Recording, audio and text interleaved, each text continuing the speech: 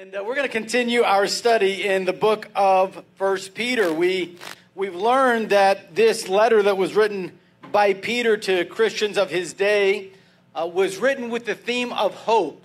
He explains the hope that we have, and if you're taking notes this morning, you'll see on the top of your notes that we have defined what hope is, and it's the future glory of an eternal life that is full of joy and unrestrained joy with God. It's a future glory, and we've been learning about this hope. We've been learning about how exactly this hope is received. We talked about in verse 3 to 5 about that.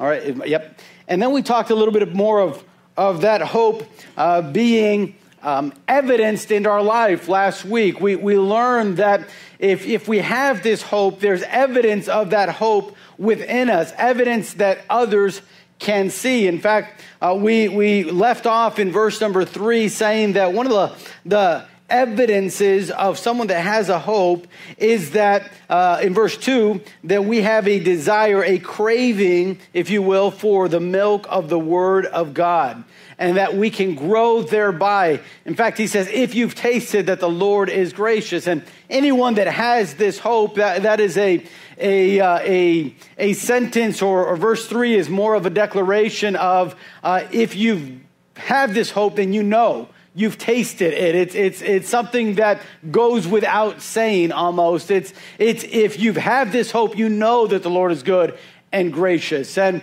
it's one of the evidence that we have of a hope. Well, in this morning's study of verse number 4 down to verse number 8, we're going to be learning about building on this hope. Did you know that every Christian in the Christian life ought to be building on the hope that they've received? We ought to be building on it. In fact, we're going to find this morning that Peter talks about the importance of building on the right foundation, but also what that building that we're building into is. Because this is a building that today in our society, and really many even in the Christian walk and in the Christian life, have begun to abandon. Many that have begun to say, I don't know that it's that necessary in my life. I don't know that I really, really need this building. And that's why it's so important to understand what Peter is saying here, because it's going to help us to grow, to understand what we're building towards and what it is that we're being built into. You see, our hope is a living hope. We've learned this, that Peter doesn't just say we have a hope. He says we have a living hope. It's not dead, it's alive. And if something is alive, then it's going to be growing. Anything that has life is growing. It's ever changing. In fact, I think the best illustration in our creation of this is the tree.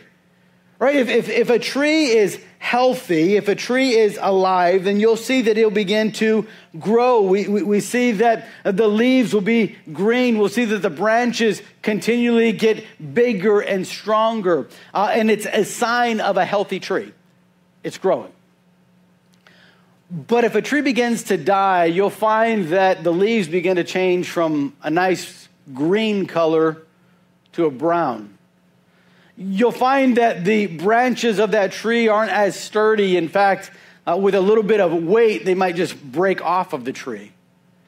We find that the tree will stop growing and expanding. It'll just kind of stay there, and if not, begin to shrink and shrivel until finally it just topples over because it's dead. Life is ever growing and ever changing. And the hope that we have is ever growing and ever changing, because it is a living hope. So notice what Peter says about this ever-changing living hope and what it is built upon and what is built into. Notice in verse number 4, 1 Peter chapter 2. He writes, to whom coming, as unto a living stone, disallowed indeed of men, but chosen of God and precious. Ye also, as lively stones, are built up a spiritual house, an holy priesthood, to offer up spiritual sacrifices acceptable to God by Jesus Christ. Wherefore also it is contained in the scripture, behold, I lay in Zion a chief cornerstone, elect precious. And he that believeth on him shall not be confounded. Unto you, therefore, which believe, he is precious. But unto them which be disobedient, the stone which the builders disallowed, the same is made the head of the corner. And a stone of stumbling and a rock of offense, even to them which stumble at the word, being disobedient. Whereunto also they were appointed. We'll find that in this passage this morning, Peter is writing, and he's changing a little bit of what the illustration or metaphor is. From verse number 2 and verse number 3, he's talking about these evidences of a newborn baby desiring the sincere milk of the word. And then he moves into verse number 4 to now stones and building something. He changes it because he wants to talk about the hope that we have and what we build upon that hope. How our hope is to ever be growing. I want you to notice, if you're taking notes this morning, what this living house or building is that we are being built into and being building upon. Notice, if you will, first of all, that Christ is the foundation that we build upon.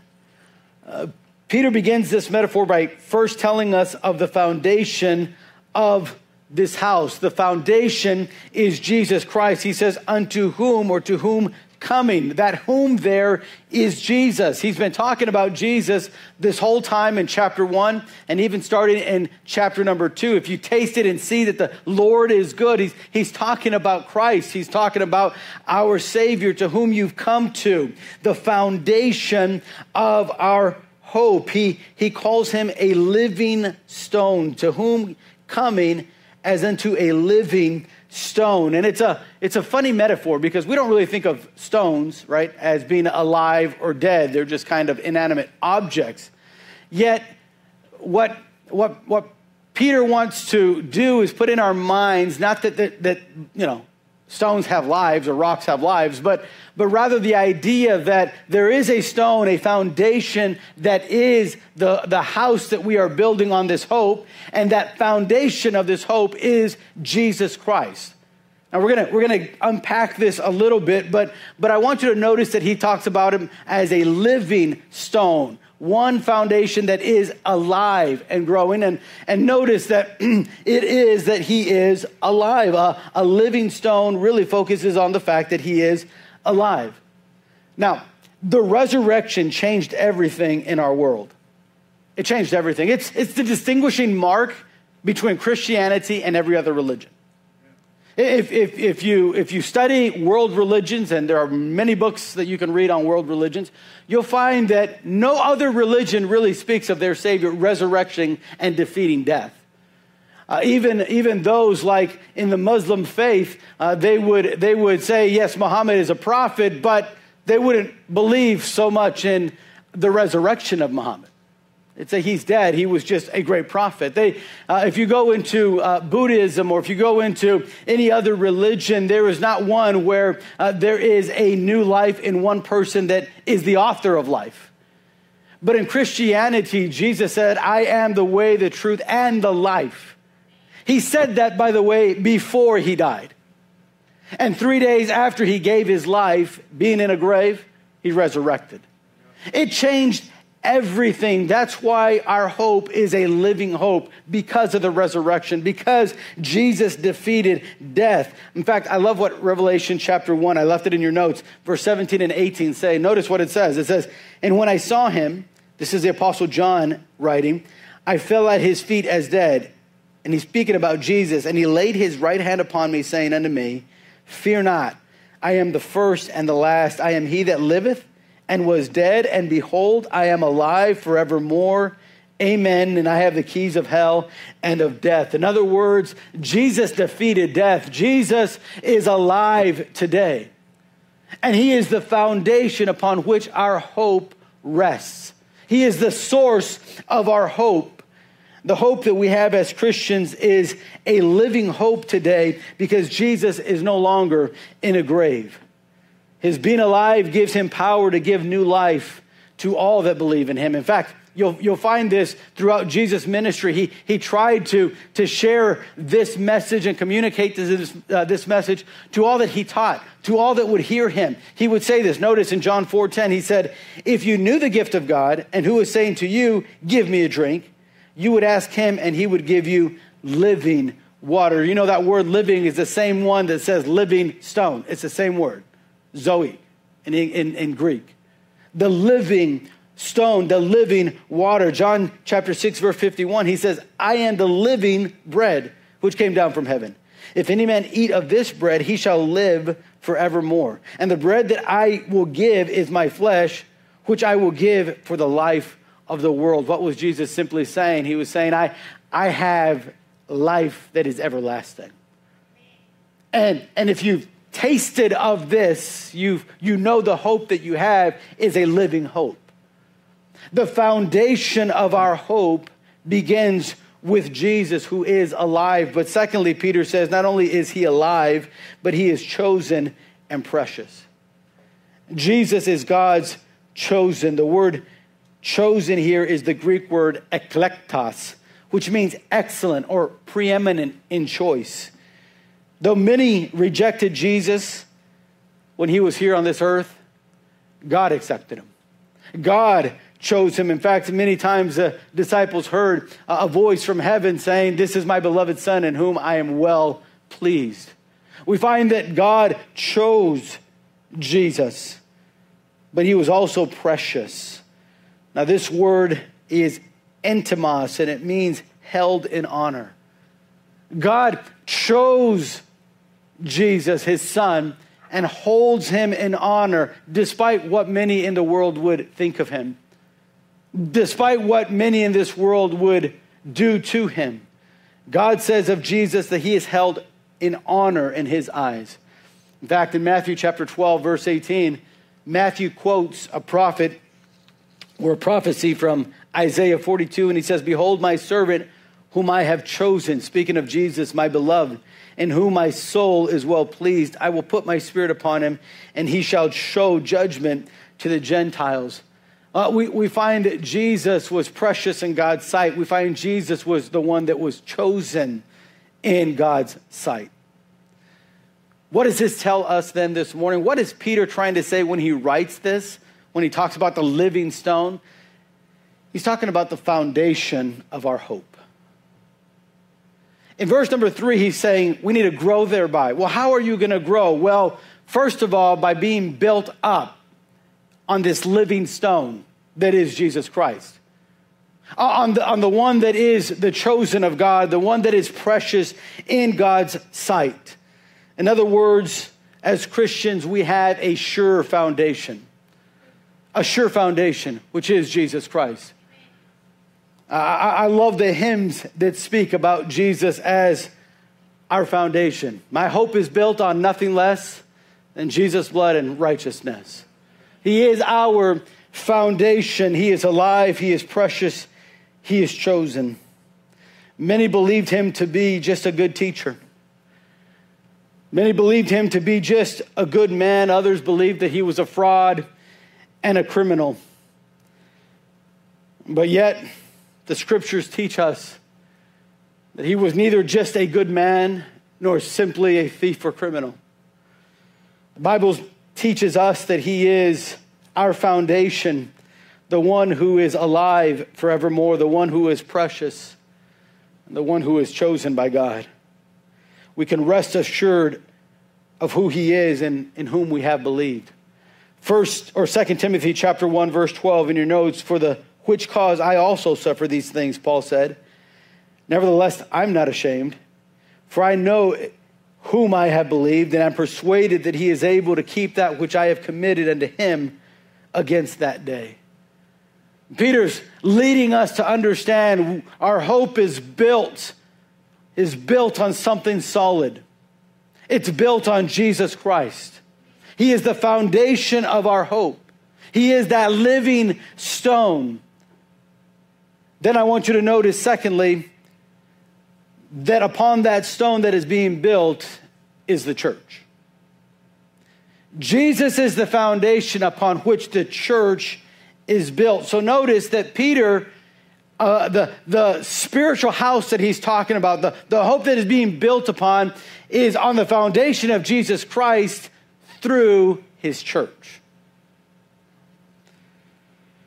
The church is to grow us in the likeness of Jesus Christ. That's why it's odd to hear Christians say, I don't go to church anymore, I think it's failed. Jesus said the gates of hell would not prevail against his church. So either that person that calls himself a Christian doesn't believe the Bible or believes that Jesus is a liar. This is why it's so important for us to understand that the church is here and given to us so that we might grow thereby, so that our hope might be built upon something solid. This is why Jesus loves the church and gave himself for it. This is why Jesus is going to be married. We are the promised bride of Christ. It's the church that is to help us grow in the likeness of Jesus. In fact, notice what he writes in verse number 5. Ye also, as lively stones. You see the likeness in terms. Jesus is the living stone, but we are lively stones. We're built up a spiritual house. That spiritual house doesn't have walls and a foundation like the temple of the Old Testament. Peter was reminding those that were reading this, when they think about worshiping and growing and knowing God, they would think about the temple. If you were going to learn about the scriptures, you would go to the temple and learn. But that temple had been destroyed once. This was the second temple that was still in existence with Peter, and it was going to be destroyed in 70 AD. And what Jesus was building in Matthew chapter 16, verse 18, when he said that I will build my church and the gates of hell will not prevail against that, was a spiritual house, a spiritual temple, if you will, that has no walls that can be destroyed, but rather is made up of people that have the Holy Spirit in them, that have been sanctified, that have been given a holy priesthood. That's what Peter is talking about. If we're going to be lively stones, which are stones that are out of that living stone, that are built to the living stone, then we must understand that it's the church that helps us build into this likeness. The church then is not to be ignored, nor rejected, nor abandoned. It is the house that God built so that we might grow in the likeness of Jesus. So that understanding our foundation of the living stone, we can be lively stones. How do we do that? How is it that we build on this? Well, number one, if you have your notes, by our new position that we've been given. He writes this spiritual house in verse number 5, in holy priesthood. He talks about a position here, that we have now been made priests. Now, priests were those that served God in the Old Testament temple. So the spiritual house now is what's taken place of the temple, right? So now it's no longer these walls, but it's a spiritual house that God has built. And now there's a priesthood that serves in it. In the temple, the priests were the ones that served. They offered the sacrifices. They were the ones that represented the people to God. And they were the ones that God would speak to teach the people his ways. Those were priests of the Old Testament. And now Peter, connecting that, now the church is that spiritual house. We don't have a temple anymore that we have to go to. We don't go to Jerusalem or make a pilgrimage there to get to a temple, but rather we are the temple. 1 Corinthians chapter number 6, verse 19 and 20. Now being that spiritual house, there is a priesthood for that worship. And you and I are that priest, that priesthood, and those priests that offer sacrifices. Notice in Leviticus chapter 6 in the Old Testament, God told the Levites, and the fire upon the altar shall be burning in it. It shall not be put out.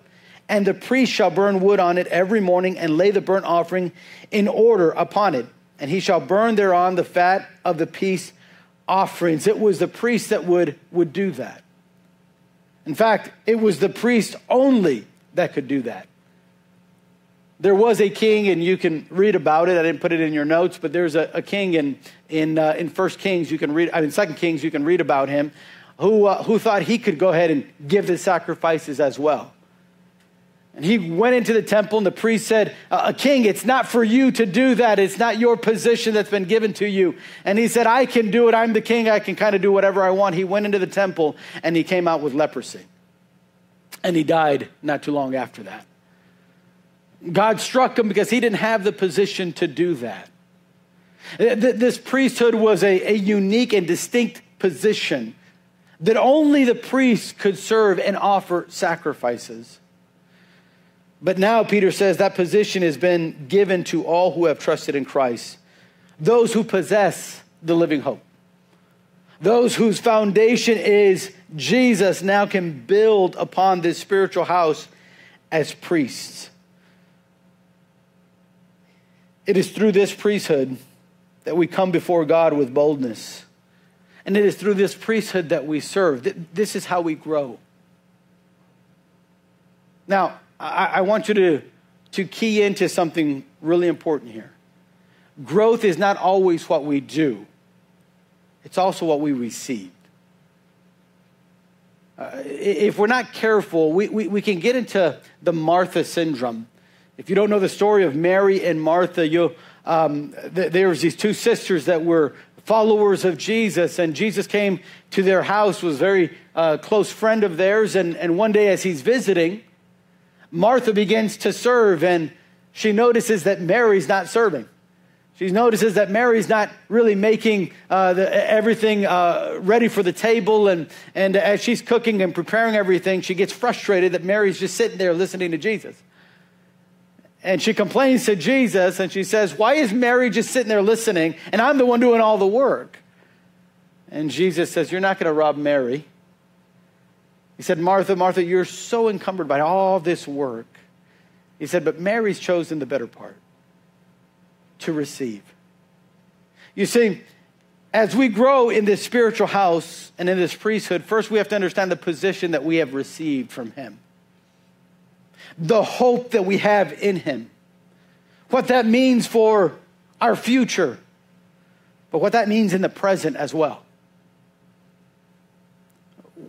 We can't get too caught up into thinking that the Christian life is all about doing, and understand that it's also about receiving. It's also about what we've been given. If we're not careful, we think that growth is all about just serving in this and doing this, but we stop to, or we forget to start drinking that milk. We forget to get watered by the Word of God so that we might grow and serve. Peter says, as lively stones built up for a spiritual house, a holy priesthood, a position that we've been given, but that position then moves now to a purpose, a new purpose that we've been given. He says to offer up spiritual sacrifices acceptable to God by Jesus Christ. Now, as I've mentioned, it is a priest who were to serve God daily in the temple. They were the ones that offered the daily sacrifices, whether it was the peace offerings or the sin offerings or the offerings of thankfulness. No one else was allowed to do that. But what sacrifices are we to offer today then in this spiritual house? What is Peter talking about? I mean, it's easy to understand when there's an actual temple, actual priest, and an actual sacrifice like a ram or a bull to kill and go and put it on the altar and let fire come down from God and let the altar be filled with that's acceptable to God. It's easy to understand. But now Peter is saying there's this new spiritual house that's being built that we know is the church, that has a priesthood, and that is every believer, because we have the indwelling of the Holy Spirit, and now we are the temple of the Holy Ghost. And now we are to offer spiritual sacrifices. What does that mean? Do we get ghost bulls and ghost rams? No. What are these spiritual sacrifices? Well, the Word of God teaches us in the New Testament what these spiritual sacrifices are. In fact, I put them in our notes this morning because I think it's so important for us to see what they are. Romans chapter 12 in verse 1 says that as we present our bodies ourselves, we are a living sacrifice that is holy and acceptable unto God. I beseech you, therefore, brethren, by the mercies of God, that ye present your bodies a living sacrifice. So let me tell you something. When you give of yourself to serve God, that's a spiritual sacrifice to God. I've shared that illustration before, but that little boy that was in the service, and as the offering plates were going around and he saw everybody in his row giving offering, he felt into his pockets and realized he had no money to give. And when that plate came to him, having no money to give, he put the plate on the ground and then stood into the plate. And he said, God, I give myself. A spiritual sacrifice is when we give of ourselves to God. That's why Paul said, I beg you, give your body as a living sacrifice. That means what you talk about should be used and served for God. What you listen to and what you see. What you use these hands for and what you use your legs for and your feet to take you should be given to God. But that's not the only spiritual sacrifices that we give. There's also the sacrifice of praise. Hebrews chapter 13 and verse 15 there in your notes. By him, therefore, let us offer the sacrifice of praise to God continually. That is, the fruit of our lips, giving thanks to his name. Did you know that every service in this church, we do that? In fact, we do 4 songs before the message and then 1 after the message. So why do we sing so much? Because with the fruit of our lips, we give a spiritual sacrifice of praise. There's a sacrifice of good works. In fact, in verse number 16 of Hebrews chapter 13, I love the way that the Living Translation translated. He says, and don't forget to do good and to share with those in need. These are the sacrifices that please God, the sacrifice of good works. We ought to do good unto others. And then the sacrifice of our possessions. He said, to do good and to share with those in need. There's a sacrifice of service. Paul speaks of this in Romans chapter 15 and verse 16. But on some points I have written to you very boldly by way of reminder, because of the grace given me by God to be a minister of Christ Jesus to the Gentiles in the priestly service of the gospel of God, so that the offering of the Gentiles may be acceptable, sanctified by the Holy Spirit. Paul said, God gave me his grace so that I could serve others. The ministry of serving others is a priestly service. Can I say, as you serve another family in this church or another person in this church, as you serve them, you're doing a priestly service unto God. That's why God taught his disciples and said, if you give just a cup of water in my name, it's like you did it unto me. How? Because we're lively stones of the living stone. We're stuck together with him. I'm going to unpack this thought in the next point, but I just want you to understand this morning that there are priestly services that we are to do because we have been given a position, a priesthood. And our hope needs to be built upon this foundation into something that is of a spiritual house. By the way, that spiritual house is one house. He didn't say spiritual houses, but a spiritual house. That's why it's so important for us to have unity in our church. I know people that say, well, I'm done with the church. I'm going to be my own church. Well, that's not what Peter says to do. That's not God's footprint, to go out on your own and be your own and have all these houses. No. God said there's one house upon which we are built. In fact, we see this in Ephesians chapter 2, verse 21 and verse 22. It says, in whom the whole structure, spiritual house we're talking about, being joined together, grows into a holy temple in the Lord, in whom you also are being built together, he's talking to the local church, into a dwelling place for God by the Spirit. It's in this purpose that we are to continue growing into the likeness of Jesus Christ. By seeing our position, God has given us holiness because he's holy. We learned about that, chapter 1, right? Verse 15 and 16. Peter already talked about that.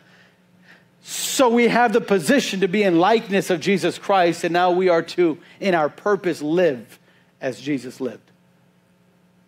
Offering, he says in verse 5, these spiritual sacrifices. Now notice what he says in verse number 6.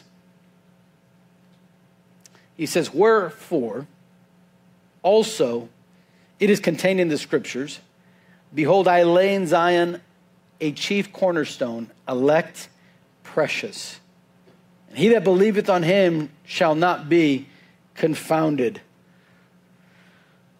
Just for the sake of your notes, number 3, likeness to Jesus does not bring shame, but boldness.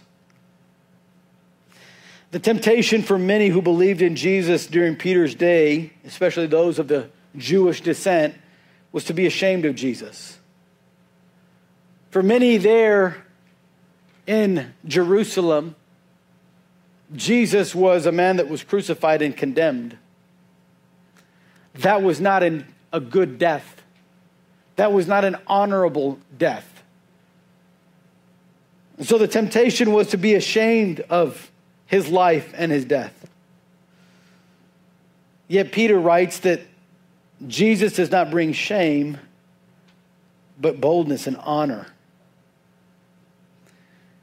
And the way he pictures this in verse 6 and really in verse 7 and 8 is pretty beautiful. He starts by saying and reminding us, in verse 4 he talked about the lively stone.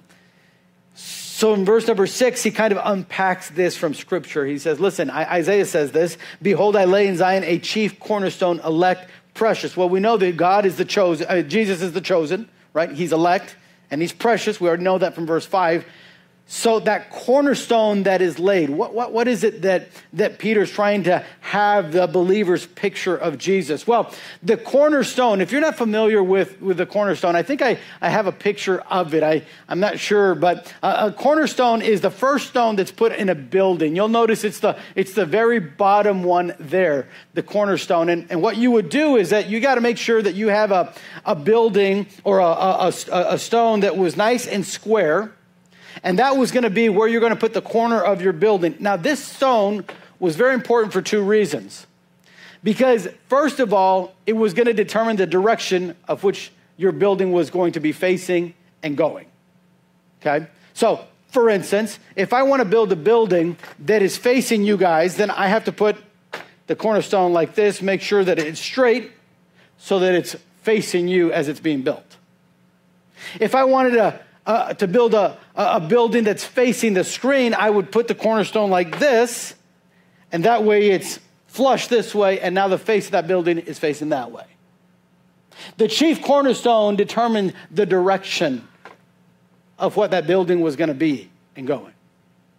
In the spiritual house that has now been built by Jesus, the founder, he is that cornerstone that gives us the direction. That's why we follow his commands. When he says, go ye into all the world and preach the gospel, that's not an option.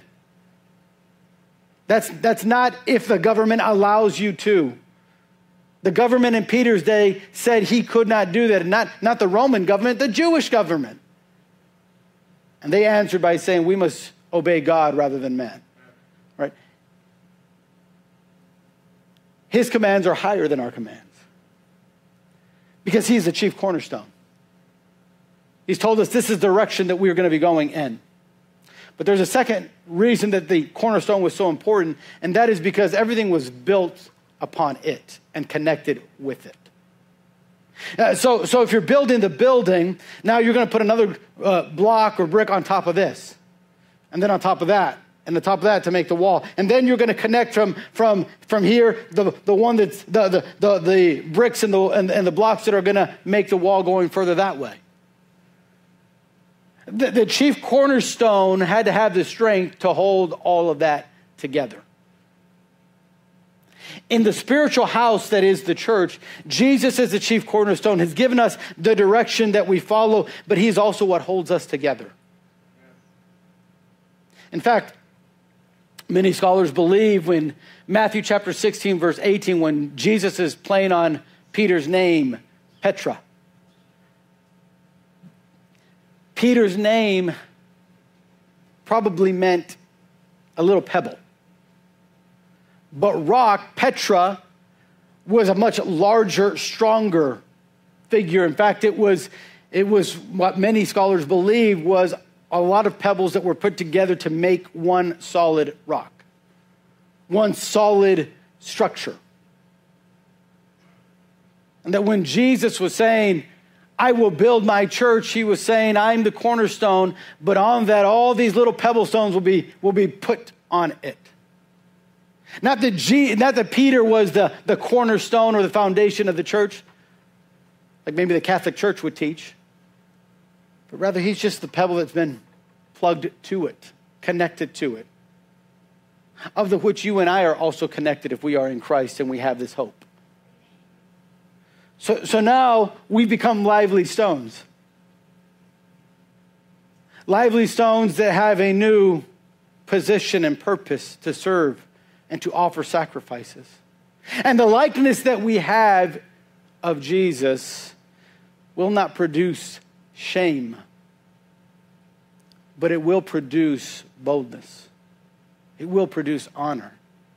You say, well, Pastor, when is that? When is that happening? When our hope becomes a reality. Jesus is coming again. There is new life after this life. And in that judgment, those that are lively stones will not be ashamed. See, those that accept him see him as their cornerstone. Paul saw Jesus as the cornerstone, 1 Corinthians chapter 3. Because of God's grace to me, I have laid the foundation like an expert builder. Now, others are building on it, but whoever is building on this foundation must be very careful. For no one can lay any foundation other than the one we already have, Jesus Christ. As our cornerstone, Jesus holds us together, while at the same time, he is what we build our life upon. The spiritual house that is this church. And the priesthood that is you and I are to serve and offer spiritual sacrifices. Why? Because there was a cornerstone laid. And in verse number 7, he says, unto you, therefore, which believe, he is precious. And Jesus ought to be precious to you. Jesus ought to be someone you love, someone you spend time with, someone you think about. It's funny when you're in that dating phase, right? With your husband or your wife, it seems like that's all you can think about. I remember coming home from college and Rochelle living in San Diego and me living, I think it's like 1,800 miles from here, living here in Mission. I remember writing her occasionally, talking to her every day. I remember there were times where we would stay up literally all night. I'd go to bed at 5:30 in the morning. I had to be at work by 7:30. And on 2 hours of sleep, I was still great. That's all I thought about.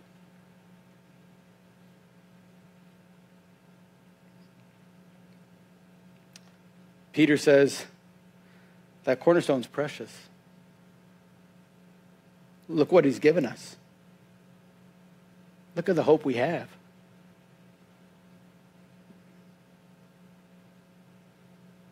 I mean, what are we building? If it's not on him, what are you living for?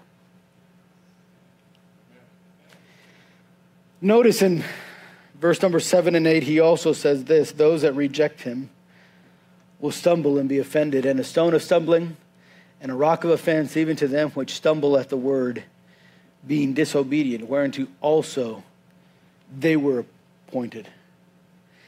Peter ends with this thought of those that reject in verse number 8. They will stumble at God's word. They will stumble at his truth. In other words, what he commands and what he says. By the way, we see this more and more in our day and age, right? People are okay with talking about God, just not Jesus. They'll say, pray to the God that you know and pray to, but you pray in Jesus' name, do it by yourself. Don't do it out loud. In fact, they'll many times say, because we don't want to offend anyone else. There's a lot of truth to that. Peter says, yeah, people will be offended at Jesus. They will be offended at the name of Jesus. They'll be offended about the power of Jesus. They'll be offended about the person of Jesus. More and more people are offended by what Jesus taught on morality, on what marriage is and is not. They reject his view of purity and how we're to live our lives in a way that is holy and distinct and different. They reject his message of ethics and the sanctity of life. They reject him. Paul said it this way in 1 Corinthians 1, so when we preach that Christ was crucified, the Jews are offended, and the Gentiles say it's all nonsense. But to those called by God to salvation, both Jews and Gentiles, Christ is the power of God and the wisdom of God. To those that accept him, he is our cornerstone. And to those that reject him, they stumble and are offended. And they will be confounded. You see, when our hope becomes a reality, and this is what Peter wanted them to think about. Yeah, right now, life is tough. And right now, yeah, the government's against you and culture's against us. And everybody seems to be against the Bible and its truth. Yeah, right now. But there's a day that's coming that all this will be made right. And it's not going to be with who's in the White House in 2024. There's going to be a greater leader than the President of the United States.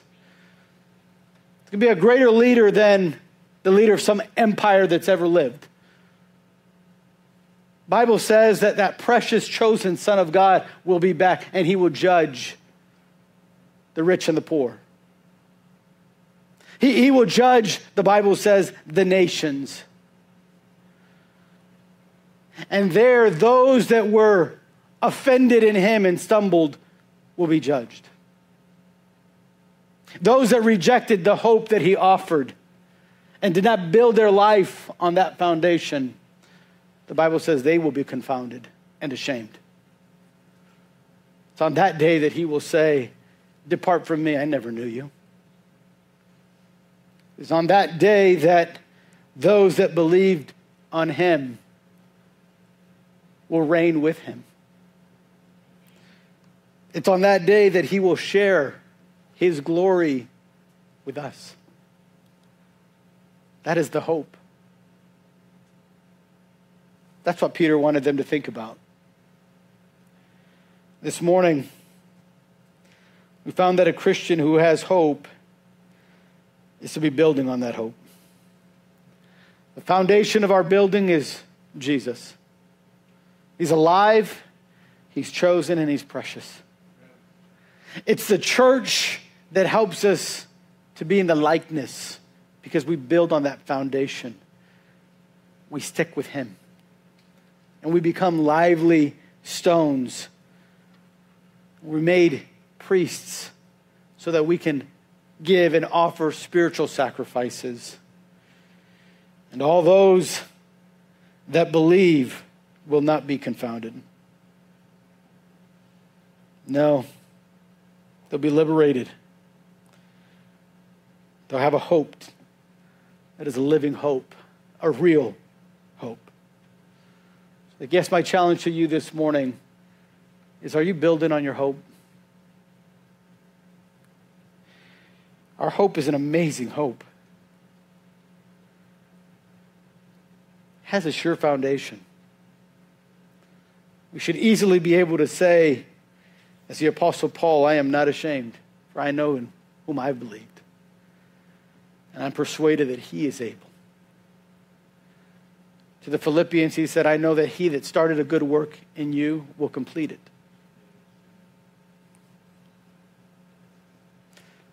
This week, I want to challenge you. Build on your hope. How am I building on that hope?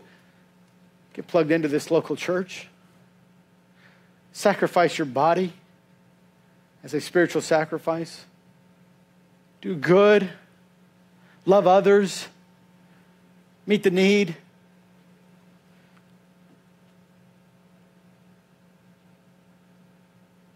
Let's make our hope the building block of our life. Let's pray. Father, thank you so much for your word and for your truth. Thank you for the hope that we have. What an amazing hope. A hope with a foundation that is sure. That is not shaky. That can never be destroyed by an enemy. Oh, a hope that is alive, growing. Thank you, Father, for what that hope means for us. You've made us to be your priests, your servants. We've been made, Father, to be able to serve and offer spiritual sacrifices. Oh, Father, I pray that the hope that we have leads us to building a spiritual house that we are a part of. That we can get plugged in to that which you loved and gave yourself for. That as a spiritual house, this local church, Father, can ever be one that offers spiritual sacrifices acceptable unto you. Oh, Father, I pray that you would ever remind us that those that have trusted in this foundation shall never be confounded, never be ashamed, because you are precious to us. So help us to be obedient to your word. Help us to realize what disobedience does and what it is. And help us to live as obedient children, building on the hope that you've given. Father, fill us with your Spirit and help us to apply this truth into our lives. I ask this in Jesus' precious name. Amen.